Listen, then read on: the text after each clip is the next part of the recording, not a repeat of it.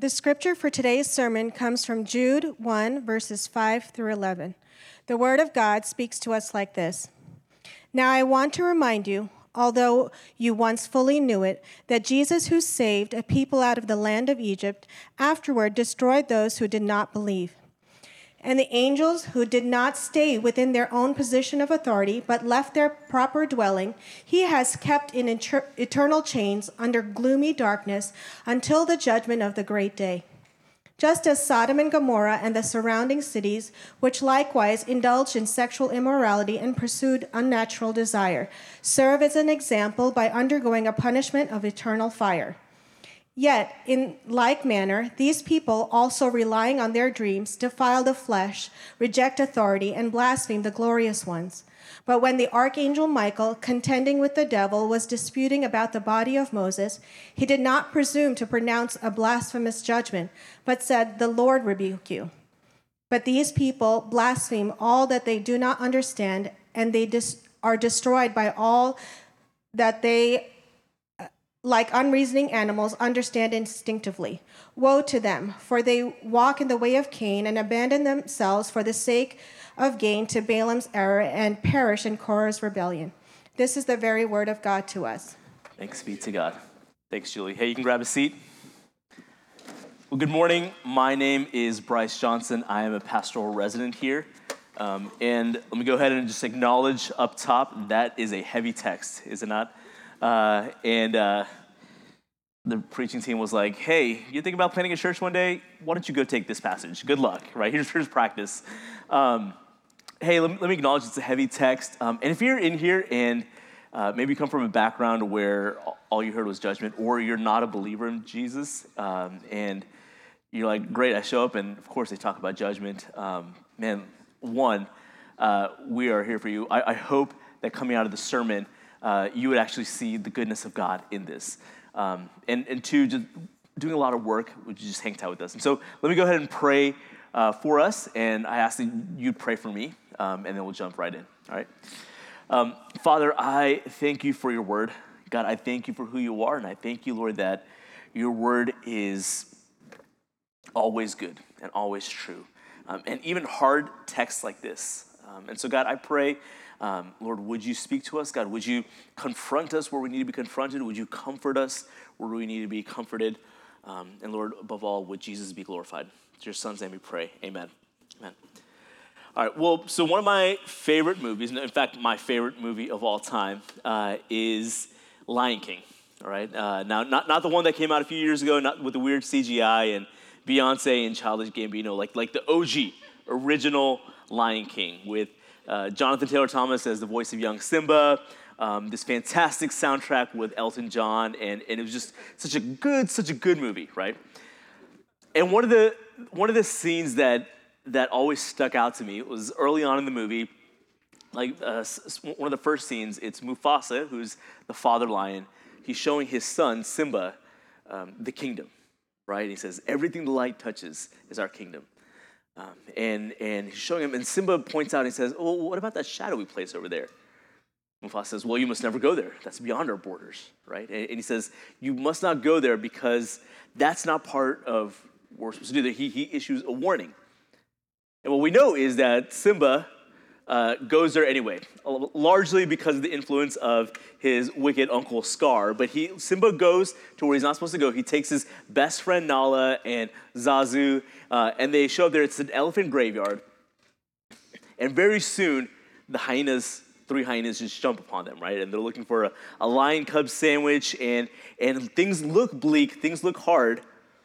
And right when it feels like hope is lost, Mufasa rolls up, right? Just mane rolling, just a giant roar, right? He shows up, he quells the hyenas, and he scatters them, right? And it's this incredible scene. And the scene always stood out to me, not just because Mufasa saves Simba, but because the ferocity with which Mufasa shows up to protect the cubs and the animals that he loved, right? You can almost see how they capture it in the animation. There's anger, there's love, there's just so much going on there. It was an early lesson that love ferociously protects what it finds precious, Love ferociously protects what it finds precious. And this morning, our text is actually a testimony to God's love and commitment to us. Now, last week, Chad opened us up in Jude by reminding us that the predominant theme that we find in Jude is love, is God's love. And Jude is writing to a bunch of Christians, and he goes, hey, I wanted to write about the amazing salvation that we have, but something has come up, and I need to change the tune a little bit because there was an alarming issue going on. There were people in the church who had rejected Jesus, but not just that, they were actually leading other people astray as well. And so listen, he wasn't saying, hey, there's people outside of the church, the culture at large, that are trying to lead you astray. He's not even saying, hey, there were people who were amongst us, but now they've left, and let's look at these folks who've left and look at their wickedness. He's saying, hey, within our midst, within our very four walls, they've crept in unnoticed, he says in verse 4. He says the danger is there, meaning that it wasn't even immediately obvious who they were. So there's danger within, and maybe that's the most dangerous danger, right? It's the danger within, the danger that you're not expecting. There are people who claim the name of Jesus and sat in the worship service and sang the same songs and perhaps partook of the table with everyone else and maybe led in various ways, but through their actions and their influence, they're actually leading people away from truth. And this morning, what we're going to see is God roar onto the scene with ferocity, and we're going to see his love and his commitment to us by way of his threatening grace. This passage warns God's judgment against those who would reject him, and it's a very sobering passage. But what we're going to see in our time this morning is that God's threat of judgment is actually his good grace to us. God's threat of judgment is actually his good grace to us. And so we're going to do that by answering three questions. One, what is the threat to the church? Two, why is the threat so dangerous? And four, how is God's judgment good? What is the threat? Why is the threat so dangerous? And how is God's judgment good, or how is it grace? So first, what is the threat? We started this last week. The threat was there was teaching or this notion that you could basically do whatever you wanted, right? Because there was enough grace for that. In other words, that since salvation didn't come from obedience to the law, no obedience was actually needed because Jesus was all about grace. So they were perverting this grace of God and distorting it into something that it wasn't, distorting it into something that gave you license to do whatever you wanted to do, and especially in regards to sexual activity. In fact, what they said was that the more you pursued pleasure and the more you experienced your sensuality, then the more you were revealing the freedom that you had in Christ. Be who you are because God is a God of grace. And they were perverting grace because grace wasn't given so that we could disobey more. It's given to empower us to obey. But they were using it as a license to do whatever they wanted. And moreover, they were denying the lordship of Jesus. Not primarily in what they believed, right, or intellectually, but in how they lived. In other words, Jesus doesn't care how I live, and so he doesn't have any say in how I live. All Jesus cares about is my soul, and he will save my soul to heaven one day. But for right now, I can do what I want with my body. They denied allowing him to be Lord over every sphere of their life, saying, well, Jesus doesn't really care about how you live. He just cares that your soul goes to heaven. And in doing so, they denied Jesus as the master to whom we all submit to. And if there are threads of that sound familiar, it's because we face similar temptations today, don't we? We're increasingly being sold the idea, even from people who would call themselves Christian, even from people within our own camp, that what God really wants is just your heart. And so what you do with your body, that's not as important. We're being even told that trying to live in obedience to Jesus and his word, well, that's actually legalism, and no one wants to slip into legalism. that you can live however you want to please, do whatever you want to do, you, boo-boo, because Jesus just wants you to be happy and fulfilled. And listen, Jesus does want you to be happy and fulfilled, but he knows that you'll be most happy and fulfilled in him. In fact, that's the only way that you'll be happy and fulfilled. And so what these false teachers were doing was they were diminishing Jesus. They were denying his divinity. They were diminishing his authority, his holiness. They were twisting his character, and they subverted his teaching and rejected his authority. And in doing so, they created their own gospel, and they followed their own gospel. And in fact, this very threat to subvert God's word, it's always been present. It didn't just pop up in Jude's church around 30 years after Jesus went up into heaven. There has always been people amongst God's people. There has always been those amongst God's people who reject God's word and live as they want to live. And God brought judgment upon them. And to drive this home, to show this, Jude actually gives several examples from the Old Testament and from Jewish literature to illustrate this point. And so we're going to look at those real quick. Israel and in the wilderness, angels rebelling, and Sodom and Gomorrah. And so if you have a copy of the scripture, we're in Jude. It's just one chapter. It's a short chapter, verse 5. Now, I want to remind you, although you once fully knew it, that Jesus, who saved a people out of the land of Egypt, afterward destroyed those who did not believe.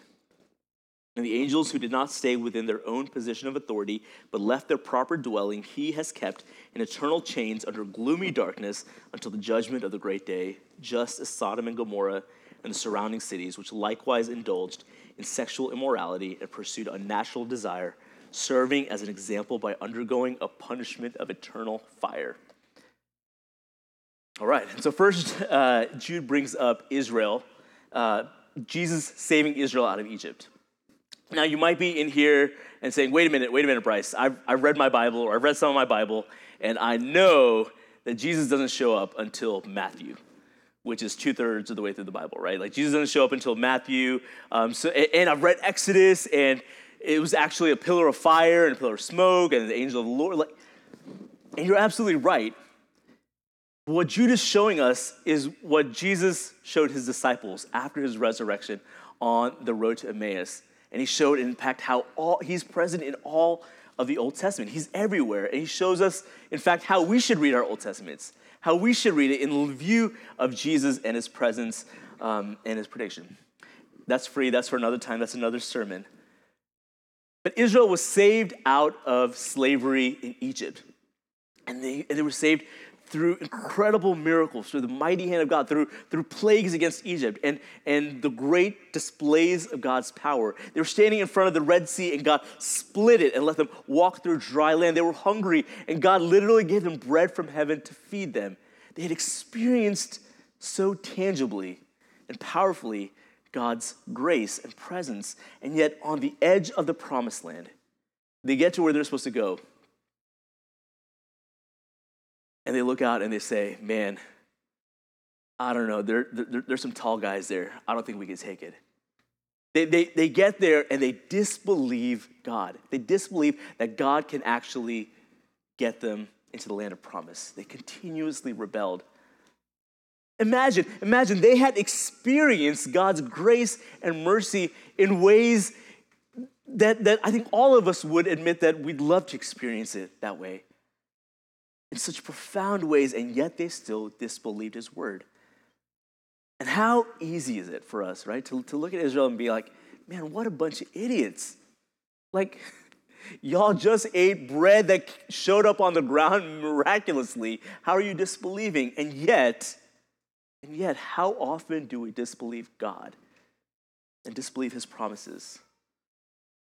We who have experienced our own exodus out of slavery to sin and shame and death, and we given new life, how often do we look at our own situations and get anxious or worry or doubt that God, who has sustained us thus far, will continue to sustain us? Numbers 14 tells us that because of the unbelief of Israel, because of their unbelief, they weren't even permitted to enter the promised land. None of that generation, not even Moses. A whole generation died off before they were able to walk into the land of promise. They had tasted the love and grace and salvation of God, and yet it left them unchanged. I wonder if any of us in this room can relate. We've experienced God's amazing salvation. We've seen him bring resurrection life, and yet there remains so much unbelief and doubt. Jude brings up two more stories. Two more stories which are, hang with me, a bit bizarre, but actually drive home similar points, right? So the first is the story of angels rebelling. At some point in time, we're not told exactly when, whether it's at creation or right after, or maybe it's a story that's going on in Genesis 6. At some point, God in love had created some proper limitations for these beings, angels, right? These magnificent beings, but he created some certain limitations, and they were designed for a purpose, and at some point, the angels willfully rebelled against God's design. They saw what he created, and they said, we want more. And they rebelled. And then he points us to Sodom and Gomorrah, which maybe you've heard a lot of. There's a lot going on in Sodom and Gomorrah, a lot of wickedness. Ezekiel tells us that they were filled with pride, and they had so much that they willfully rejected the poor and needy among them.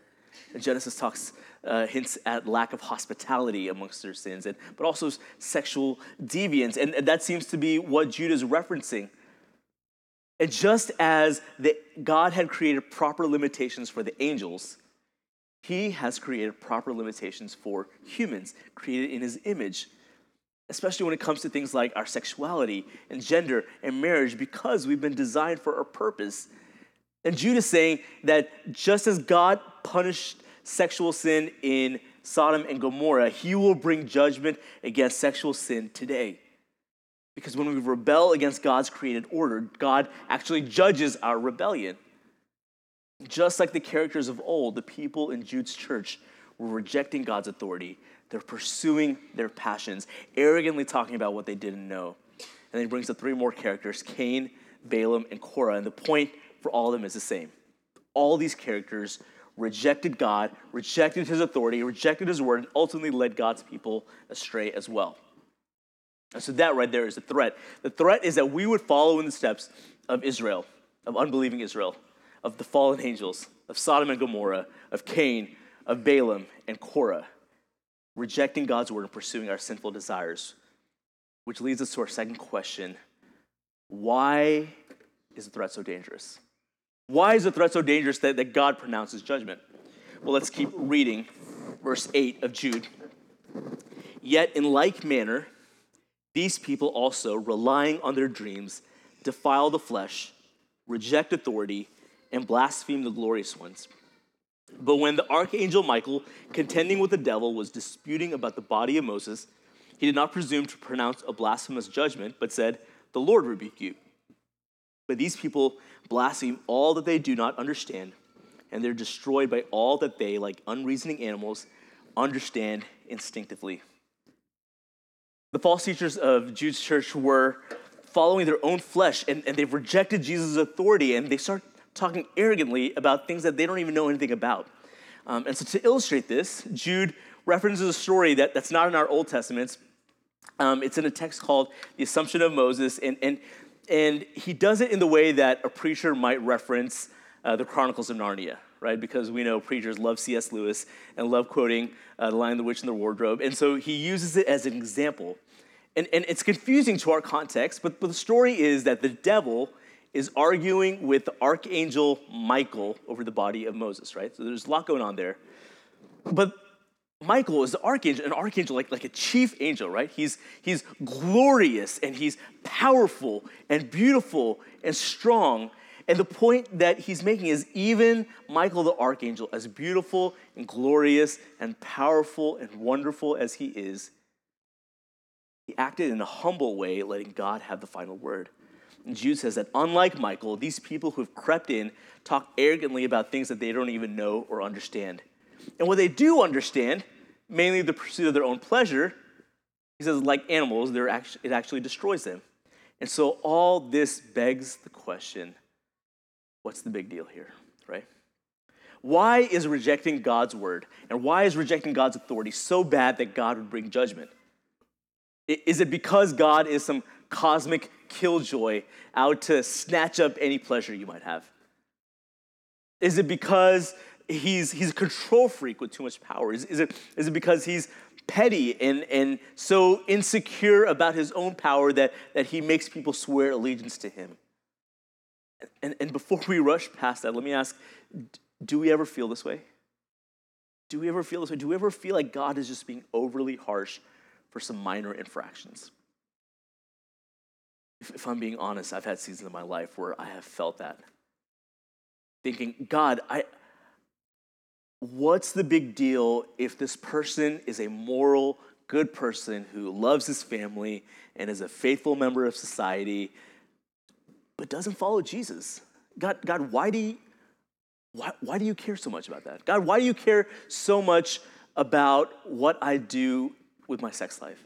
God, why do you care so much about how I live and whether I live for myself or not, or centered around me and my comfort and what feels good?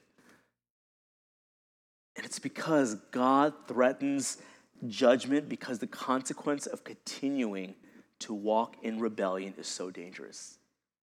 God threatens judgment because the consequence of continuing to walk in rebellion is so dangerous. Listen, not the consequence from God, but the consequence of continuing in the path of sin.